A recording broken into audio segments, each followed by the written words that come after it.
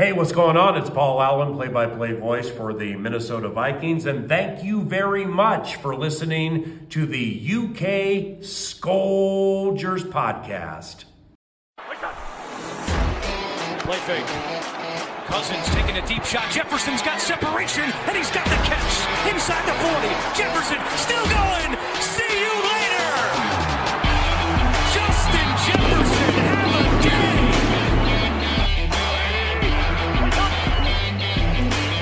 Kirk Cousins, end zone, touchdown. Irv Smith, the rookie from Alabama, with his first NFL touchdown.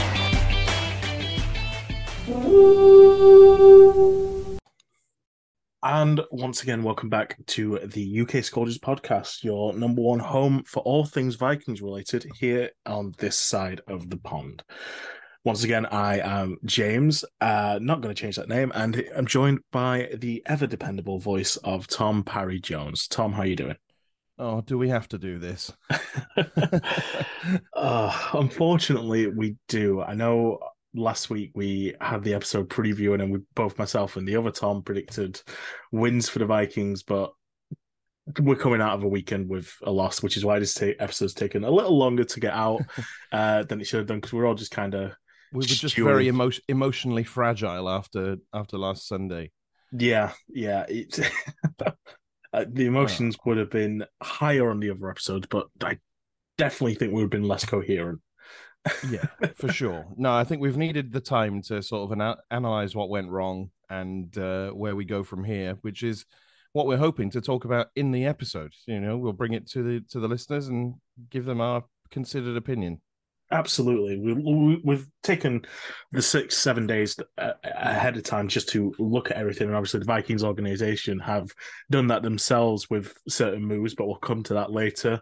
But to get the elephant out of the bag, if for some reason you've lived under a rock for the past week, the Minnesota Vikings lost 31-24 to Daniel Jones and the New York Giants at home in the first divisional round of the NFL playoffs this year. It's the first win for the Giants in the playoffs in 11 years. It's the first time appearing in the playoffs since the infamous yacht picture of Odell Beckham, and the first win in 11 years, which is just crazy to consider. Oh my days. Yeah, that's nonsense. I know we feel like we've been bitten by the playoffs bug, but the Giants have struggled in recent years. And I honestly, I don't think many people gave them much of a hope in last Sunday's game. I know a few predicted an upset just because of how up and down the Vikings season has been. But it was close. It was yet another one-score game, but we can't win them all. No, absolutely. It's annoying, especially when you consider that we were 11-0 in those one-score games in the regular season. To go into our first one-score game in the playoffs and lose it is just a bittersweet pill to swallow. I know people were clamoring last season, well, this season, saying we've rode our luck based on those one-score wins, but you have to be in it to win it. And when it's come down to it, we weren't in it.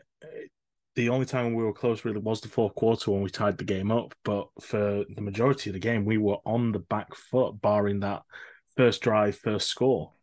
Yeah. It was difficult because the defense really struggled early on. Like we just didn't seem to be able to stop the Giants from doing anything. They scored back-to-back touchdowns in the first quarter. Saquon Barkley just ran all over us. Daniel Jones, we couldn't stop him running. He was actually their leading rusher in the game. And Isaiah Hodgins, their receiver, I don't think he's definitely not their number one. Darius Slayton, I would probably describe as their number one receiver, but Hodgins was almost unstoppable in the receiving game. Yeah, I mean, it's also interesting to consider because you think Saquon ran all over us, but he had less rushing yards than Daniel Jones and Dalvin Cook in the game. But it was those big plays that it came down to that we just couldn't stop. And it's something that's hurt us a lot of the season. You look at the 4 losses that we had on the year, and a majority of it came down to losing out on those big plays. I think the only one that didn't happen like that was the Green Bay game towards the back end of the season, but that was down to injuries, which again played its part into the loss in the wildcard round. Yeah, But that happens over the course of a season. I've often said like the the success of a team depends on how few injuries they pick up. And we really didn't pick up that many injuries throughout the season. But once we got to week 17, week 18, losing those offensive linemen in the Green Bay game meant that we were going to struggle to keep Kirk Cousins protected going forward. Like, he may not have been sacked too many times in the game, but in fact, he wasn't sacked at all. But the pressures that were applied, and there was one in particular on the final play of the game that we will definitely talk about later, meant that he struggled to make decisions. Yeah, the stats tell a lie, because he was 31 of 39, which is very, very good for 273 yards. That's what tells you the secret of the passing game. So for me, I look at how many yards per completion, and if it's under 10, and significantly under 10, as Cousins was on Sunday, then you're struggling in the passing game. So he may have only had 8 incompletions, but they were on average for less than 10 yards. So he's throwing short of the sticks almost every time, and the receivers are struggling to make yards after the catch. So it played into the Giants' hands at the end of the day, as you said. I mean, going back onto those offensive line injuries, it played its part going forward. I mean, Garrett Bradbury came back for the first time in 5 games, I think it was, and recorded a PFF grade of 45.4 and allowed 5 pressures, getting targeted by Dexter Lawrence. Similarly as well, Ed Ingram allowed 5 pressures. Obviously, he wasn't beat up, but he's had a rough rookie season. Definitely. By the looks of it. But again, to allow 5 pressures each, that's 10 in total. It's something that's going to cost you the game. For sure. Dexter Lawrence, like, he dominated our offensive line. He was absolutely phenomenal. And I think it's unfair to say that, like, we shot ourselves in the foot, though, or anything like that. I think the Giants played exceptional defense. They did very, very well to keep our receivers contained in the secondary. They did very well to stop us in the running game up front. Dalvin Cook, again, only 4 yards per carry. I mean, 4 yards per carry, you should be quite happy with that. But he's our bell cow running back, or at least he used to be before we decided we were a passing team. But yeah, and it is almost like a case that he's lost his role in this team because of that switch to a pass-first offense. But I mean, it was very unfortunate that he happened to sign a new contract the very year that we drafted Justin Jefferson, who only managed 47 yards in the game, by the way. Yeah, but again, teams have learned this now, and they've double-teamed him. They brought in the safety help, and going for 7 catches of 47 yards whilst getting all that still proves that kind of level. But it is a worrying sign that when you take him out of the game, the offense seems to stifle. But at the same time, players seem to step up. You take, again, having another massive game against the Giants, TJ Hockenson, 10 catches for 129 yards, unlucky not to get a touchdown, arguably. But it's a shame as well that he'll probably most be remembered for that game for his role in that final play. Yeah, which is unfair, really, because it wasn't his fault. Like, that was the play that was drawn up, and he happened to be the open target. Shall we talk about the final play now, or shall we leave it for later? Let's talk about it now. We've referenced it. It's there. Yeah, it's out in the open. It's out in the open. Yeah. 4th and 8. Kirk Cousins gets the ball in his hands. Tom, run us through what happened. So yeah, basically he just gets pressure up the middle, and the 3 wide receivers who are out there, so Jefferson, Thielen, and Osborne, are all covered. Hockenson is the option in the right flat, and he is open, and he actually hasn't been brought down for a tackle, like on the first contact at all game. So in theory, he's not a bad option to dump it off to in the flat. Unfortunately, he gets dumped off to about 3 yards in front of the line of scrimmage and does get tackled on the first contact, leaving us 5 yards short. So unfortunately, Cousins didn't see or was rushed into making a decision and therefore couldn't see that KJ Osborne does pop open just as he's making the decision to throw to Hawkinson. But when you're being rushed, I think it must have been by Lawrence again. Like, he's being rushed up the middle. You've got to make a decision, and oftentimes it's the dump off to the flat that you have to go to. Unfortunately, it was covered by a DB, and Hawkinson goes down. We lose the game. Yeah, it's a very unfortunate scenario for both players and the team as a whole, because it didn't deserve to end like that.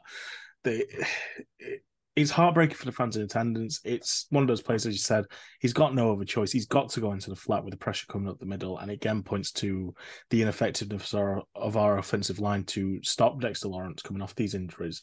You'd almost make the argument in this case that maybe going with Garrett Bradbury wasn't the right option, because coming off a back injury, having 5 games out and coming into a playoff game is tough as it is.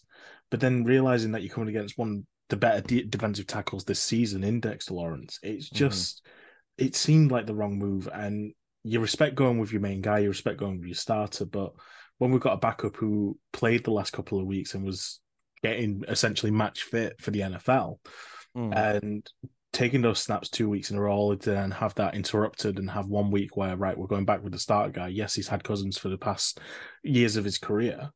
And he's got those cadences down, but maybe just going for the fitness overall would have been the right choice.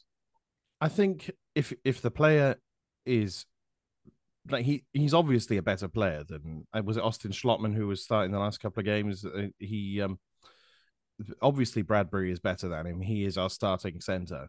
And if the medical staff thought he's fit enough to play, I think it's the right decision to let him. I mean, maybe you're right that in the cold light of day, it proved that he wasn't actually match fit. And maybe the medical staff were going, we kind of want to tell you that he is fit because we want our number one guy out there. But yeah, the proof of the pudding is in the eating, and his PFF grade was super low for the game. It proves that he wasn't the right choice. But it's very easy to make these assessments after the fact. Yeah, hindsight is 2020 at the end of the day. It feels like an awkward one to call this, because yes, we lost, but it wasn't through our own fault, so to say. It's just because the Giants played better. And I think that's the one thing we can't take away from this. The Giants just outplayed us in every facet. I mean, we allowed Daniel Jones to record an 80.9 PFF grade. He didn't have a single turnover. He went 24 for 35, 301, and had 78 rushing yards, which was even more than Dalvin Cook. It was the most in the game, in fact, on 17 carries. We couldn't contain a scrambling QB, and it was an issue that's plagued us this season. We'd allowed the 4th most rushing yards by QBs on the scramble, and it's come back to haunt us yet again. Yeah, I wonder if that, and we talked about this before starting the show, is it a symptom of playing this 3-4 defense, and do we need to switch back to 4-3?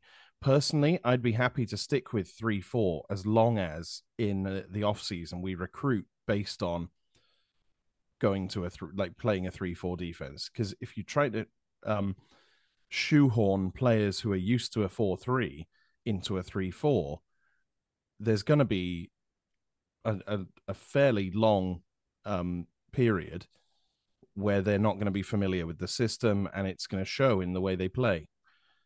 But we had success with 4-3. Is 3-4 the answer? I look, my tactical knowledge is not especially good on defense, but yeah, we'll see in the offseason. They got to recruit for the scheme. Yeah, and it's going to be a massive offseason in terms of that recruitment, going into it with the right personnel and the right staff on board. And as you said, we did have success in the 4-3, but the idea of the 3-4 is bend, don't break. It's, yes, you can have all this yardage in the midfield, but once you get into that red zone, we're not going to let you score. And for the Vikings this season, we didn't see that. They ranked second to last in points allowed on the season. There was only one team worse in the entire NFL for allowing points on defense, which is just incredible to say. It's criminal for a team that has prided itself on defense for let's say decades, we are now struggling on defense. It's Yeah. not the first time it's ever happened, but it's embarrassing for a team like the Vikings to not be doing well on defense. 100%. It's especially when you've got names. Sorry, especially when you've got names up front like Zadarius Smith and Daniil Hunter. When you've got guys in the secondary like Harrison Smith, we have talent at all three levels of that defense, and yet here we are conceding the second most points in the league. Yeah, and I think the issue comes down to the fact that across the midfield and in the defensive back positions, we don't necessarily have that elite talent that we're used to seeing. I mean, on the outside linebackers, we have Patrick Jones, Darius Smith, and Daniil Hunter. And Hunter, to his credit, has gone from being a defensive end to an outside linebacker and has transitioned across the season really well, coming away with the second biggest grade on our defense on Sunday with a 74.0. He's starting to fit that scheme and it's working really well. But as we were talking about before the podcast started recording, the one player that seems to be really out of it, which is surprising, is Eric Kendricks. He recorded 52.2 PFF grade on Sunday.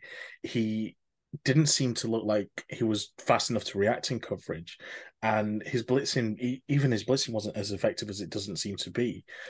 And the interesting proposition here is I said to you, I don't see him being on this team next season because he doesn't fit if they stick with a 3-4. Yeah, I think his age is catching up with him as well. I mean, I'm not 100% on exactly how old he is, but let's double check.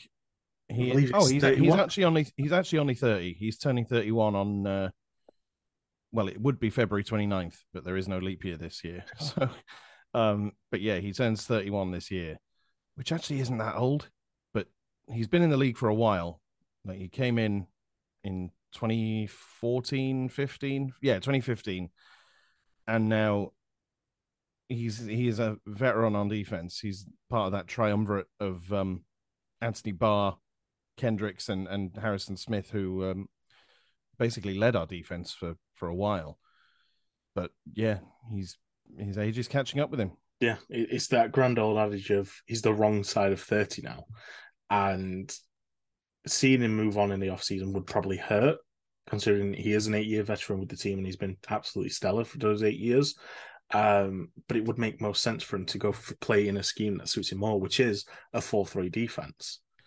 Yeah, perhaps. Yeah, because he's a middle linebacker. He's not like, because people forget, like 3-4, it's not really a 3-4. Sometimes you might be better to describe it as a 5-2, because those outside linebackers, in air quotes, are going to be more like defensive ends. Zadarius Smith and Daniil Hunter. Hunter certainly was a defensive end coming through with the Vikings to begin with. That's why I guess some in the draft they talk about edge rushers rather than defensive ends these days. But yeah, so getting back to my point, sorry, I got a little bit lost on the point there. But yeah, Kendricks is a middle linebacker in a 3 linebacker system. He's not a 1 of 2. Like, even though Jordan Hicks played well with him, like they played fairly well as a duo. I thought they've played fairly well. Kendricks really shines as the middle of 3. He does. He really, really does. And I think it's that availability as well to just go shoot up and across the midfield and defense where he signs. And that's limited when he's got a person playing next to him in middle 2 instead of a middle 1. And it's just these mistakes that seem to have been made under the Ed Done-atell system, which has ironically led to Ed Done-atell's firing. Yeah. Excuse me. And sorry, just to come back to this, Kendricks made 137 tackles this season, which is the second most of his entire career, only bettered by last season when he made 143 in 15 games. He played all 17 games this season and made 6 fewer tackles than a season when he played 15. Isn't that nuts? It's absolutely mental to think about that. But yeah, so yeah, Ed Done-atell has gone. I thought it was interesting going into the Giants game that he said that the Vikings defense would be like the game plan. He'd handed it over basically to the veterans. I think he knew he was gone. It was just a matter of when the team was going to pull the trigger on his firing. But you kind of know a coach has checked out when he's like, yeah, I'm just going to let the players do it. Yeah, the writing was on the wall for him, and I think that was the case long into the season. Obviously, people called into question O'Connell's credentials as a head coach and putting his stamp on the team when the argument to fire Done-atell reared its head about week 12. But I think it was fair to him to let him finish out the season, especially first-time head coach with a veteran presence, just to give him that bit more security overall in terms of planning. But making the move in the off-season does seem the right choice. Now, it is our off-season, not the league off-season, but it goes back to what we mentioned about that planning for free agency and the draft. He gives us the opportunities now getting who O'Connell seems to think is the right guy. And judging by his offensive hires, we ranked 5th in the NFL for an overall offensive grade with an 81.6 this season, just ahead of the Bengals, and there was only 4 teams ahead of us overall, which proves that there are the right choices to be made. And I think I trust O'Connell to make it. And we were looking at names just before this about personnel who were linked with the job. And you mentioned around 15, but who was well, that really was on out for you? Yeah, that was on a list from Fan Nation, the Sports Illustrated Inside the Vikings page. The names that came up were Broncos defensive coordinator Ejiro Evero, Rams DC Raheem Morris, who could be fantastic, but I think he's going to be on the hook to be going somewhere as a head coach fairly soon. I don't think he's going to want to. I think he'll want to prove himself as with maybe another season with the Rams, stick with the project he's working on, and then move up to head coach somewhere else. We talked about Brian Flores, the Steelers linebackers coach. I think he could be good. I mean, he's a well-known name, well respected among the NFL fraternity. Vic Fangio. The article says, if you believe the Vikings' problems are about coaching and personnel, but not scheme, Fangio might be the ideal candidate for you. So if you want to stick with a 3-4, but you think that they just need the right coach to get them to where they need to be with that scheme, he could be fantastic. They also talked about Seahawks associate head coach Sean Desai. He's also their defensive assistant. Apparently, we interviewed him for the DC position last year, but Done-atell got the job. So the team knows about Sean Desai. Mike Pettin could be an interesting internal hire, going from assistant head coach to defensive coordinator. And then there's former Wisconsin head coach and defensive coordinator Jim Leonard. A few other names on the list, but there are candidates out there. Of course there are. It's just a matter of who the team thinks we should go with. I mean, I like the way they think about Fangio, because he's obviously a former head coach with the Broncos. And I like that. Excuse me again.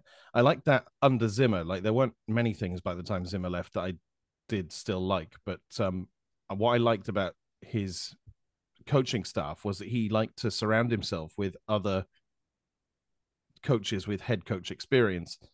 And that could be something that a young head coach like Kevin O'Connell could do, is bring in experienced coaches to take over the positional and coordinator jobs, and let him be the inspirational leader at the very top. It is interesting to see the names linked with the job, and I think 3 that really stick out for myself, with the first one being Ejiro Evero. Evero, I think. Evero, sorry. He's got 17 years coaching experience. He had 14 years in the NFL before he joined the Broncos this season.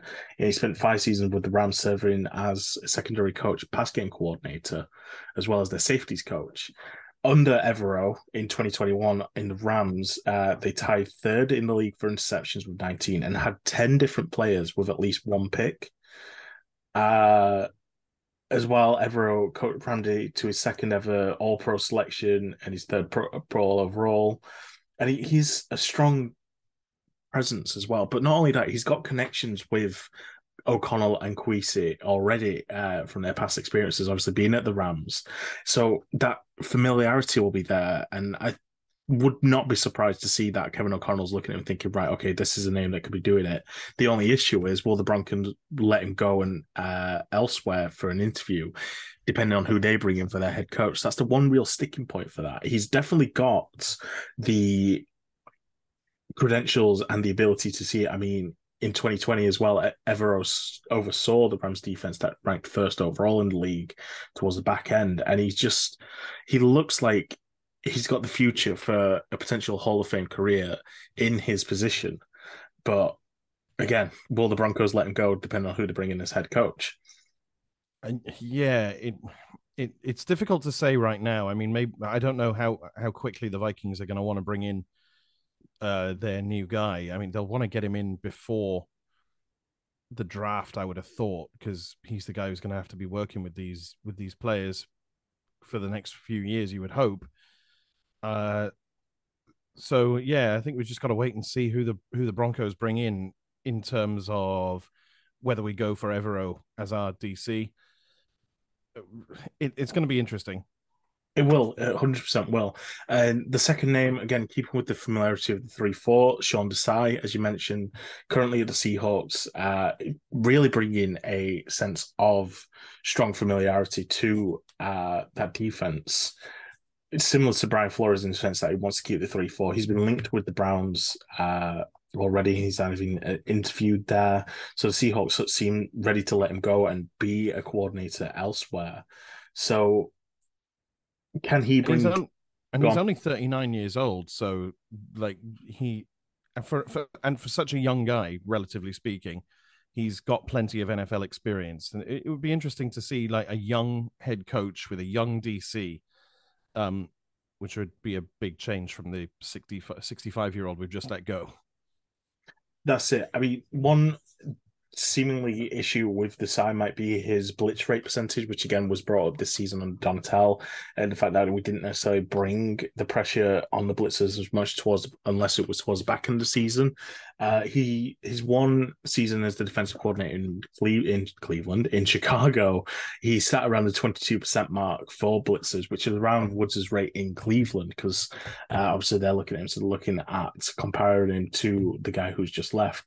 It'll be interesting to see if he brings that sort of pressure, but can he up it more to make use of the talents of Zadarius Smith and Daniil Hunter, or does he still stick around the 22% mark and just bring it as it's needed, and hopefully has a lot more success that we did in this season under the Done-atell scheme? And again, he's just being a young coordinator, he'll fit the new regime of going younger and more accessible to the players and not having these older guys bossing around. I mean, one criticism you can have Done-atell, it's nothing he can really help, was the fact that he was 65 years old in a young man's organization now. And the Vikings now seemingly year after year are going to be getting younger and younger. You want to keep up with that with your coordinators as well. And there was benefits to having that seniority as a former head coach in Done-atell on the team, but it didn't necessarily pan out in the end. So going younger doesn't necessarily seem to be a bad idea. Yeah, that said, I mean, O'Connell, I think, was capable of commanding the coaching staff, regardless of how old his colleagues were. I think that because he brought in all his own guys, or most of them anyway. So he wouldn't, I don't think he would have brought guys in who weren't on board with him being the head coach and like, oh, this young upstart head coach, who does he think he is? I'm 65, I know better. No, I think he knew who he was bringing in and who, and they knew who he was. But yeah, you're right. I think it's, if you're going to go young across the board, and I'm talking about NFL coaches here, not anything else. Oh, dear me. I mean, I'm going to completely contradict myself now with this next name, and it's a name we've not necessarily mentioned.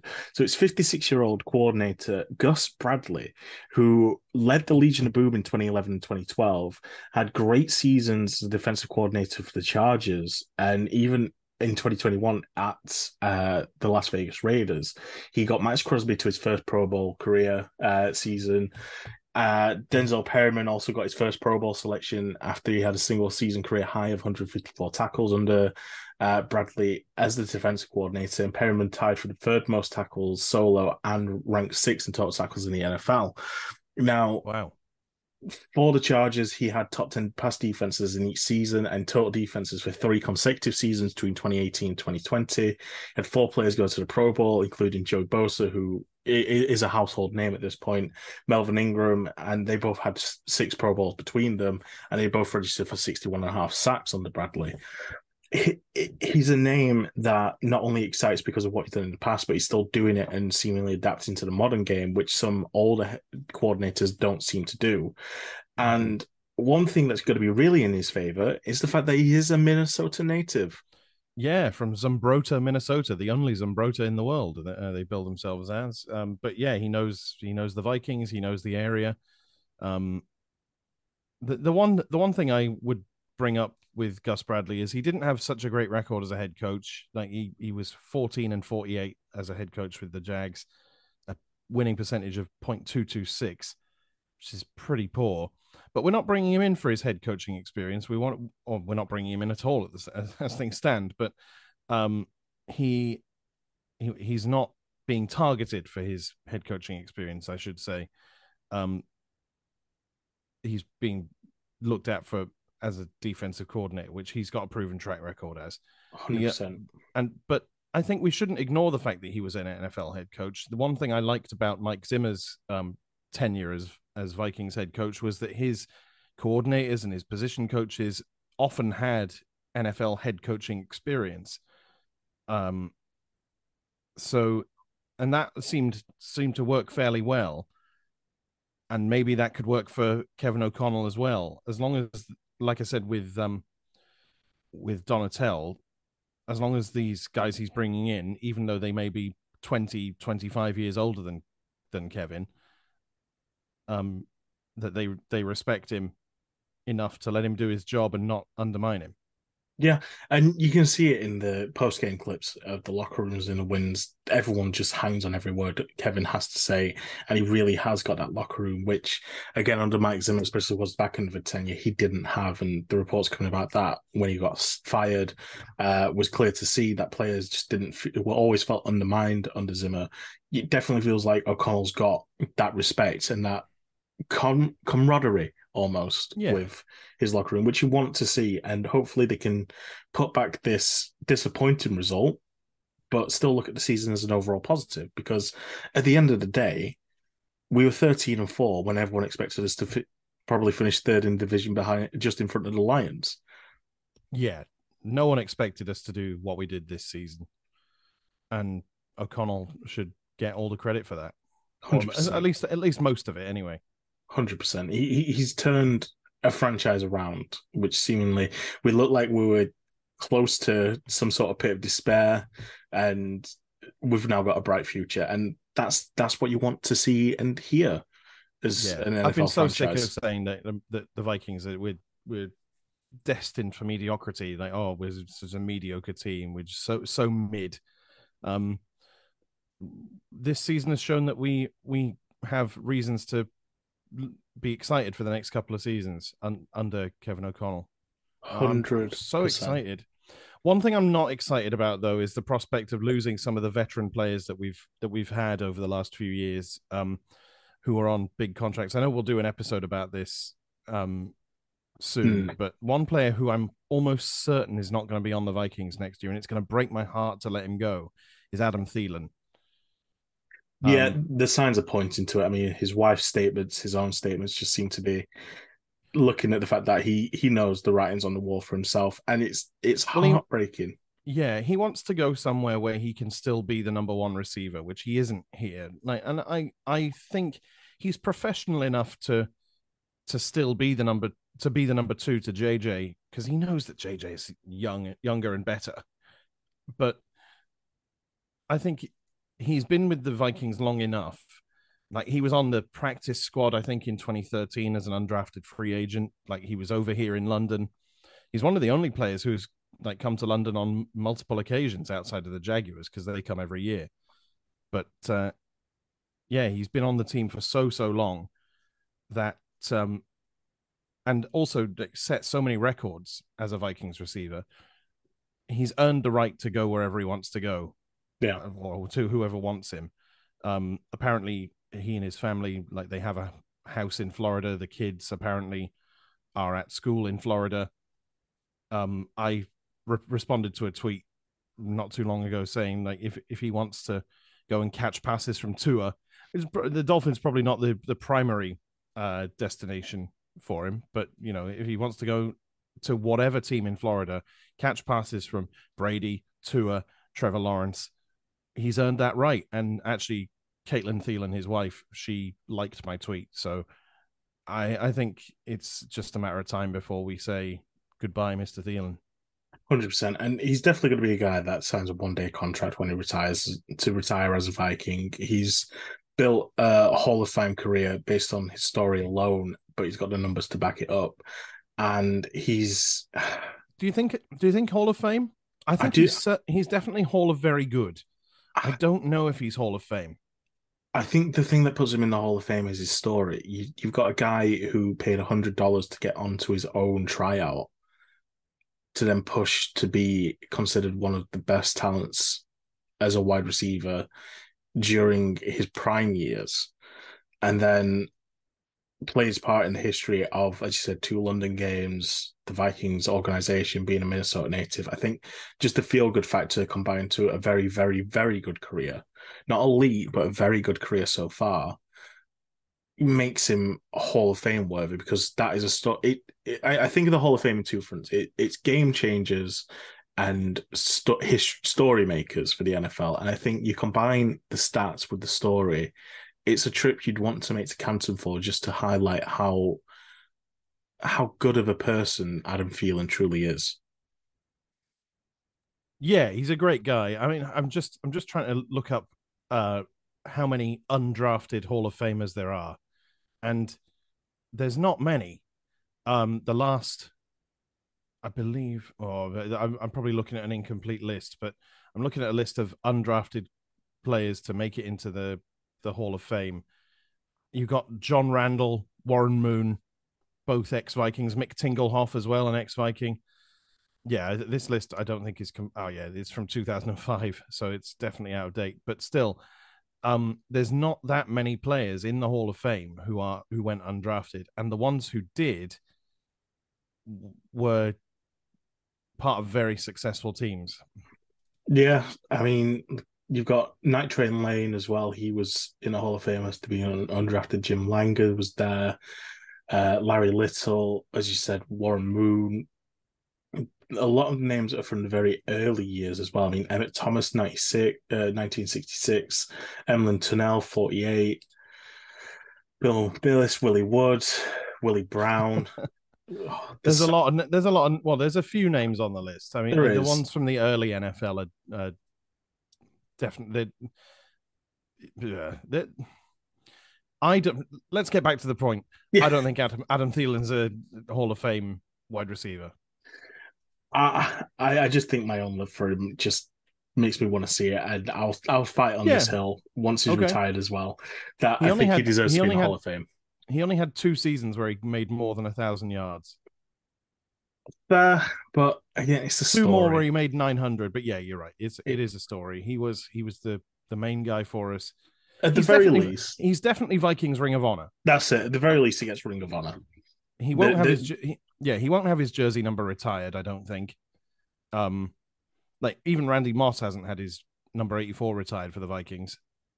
Like I don't think Chris Carter's had his jersey retired by the Vikings. Oh damn, I'm gonna have to look it up now. Talk while I do this. Yeah, it's a very special privilege to have your jersey retired. Oh, Chris Carter has had his jersey retired. Of course he has. Oh, there we go. That number 80. But yeah, sorry, go on. Fran Tarkenton's had his retired. Mick Tingelhoff, another Hall of Famer. Jim Marshall, Corey Stinger, and Alan Page. They're the only Vikings to have. Corey Stringer is an interesting choice because he died in in training camp in I think 2000 or 2001. Yeah, and his jersey was pretty much retired straight away. So only 6 retired numbers. I mean, obviously you can't retire every number for a great player because otherwise you'd have no numbers left. No, but definitely Vikings Ring of Honor. And if Sunday was Adam Thielen's last ever game as a Viking, then let's not remember him for that game. Well, no, because he had a decent game himself. He had 50 yards on the game, and he made the plays when we needed him. It was very much Adam Thielen-esque. He was there when we needed him. Yeah, sure. But I'm not. My point is, I'm not going to remember him for that game. I'm going to remember him for a lot of games before that. No, if this is the end for Adam Thielen, then fair enough. He's earned it. Mm-hmm. And I can see him catching passes from... You know what? I could see him catching passes from Trevor Lawrence. I think Jacksonville probably has the best fit for him overall. And that would be painful, but at least we'd have an excuse to go down to London every year. Yeah, he's earned that right. I mean, I tell you what, I've got some stuff that I want Adam to sign. I've got my Thielen jersey that I wanted to get him to sign. Then I'll stick it in a frame. Hey, dear. But yeah, so in conclusion, bad game, good season, hire the right guy, and we'll see what happens in 2023. Can't wait. So with that, I believe it's the perfect time to call tale on yet another episode of the UK Scourges podcast. Thank you very much for listening once again. You're an absolute wonderful audience. Next week, we will, as Tom alluded to, look at who's hitting free agency, what we might pick up. And is it too early to do draft mocks? Oh, that's not my area of expertise, my friend. But I might do it. I might bring a draft mock to it, see what happens. Yeah, see if we can get a guest in. Oh, that could be good. If anyone has any sort of relevant draft experience and would like to come onto the show next week, please feel free to drop us a message at the UK Scourges on Twitter. The DMs are open, so feel free to get involved. But slide on in. As always, I have been James. He has been Tom Parry Jones. We have been the UK Scourges. Live well, stay safe, and as always, the most important thing in life, Skol Vikings. Skol. Cook again, up the middle, big hole, Dalvin Cook is going to score. Touchdown, Minnesota. Cousins pressure, hit as he throws, going for Thielen. He's got it. Waiting for a single touchdown. Oh my!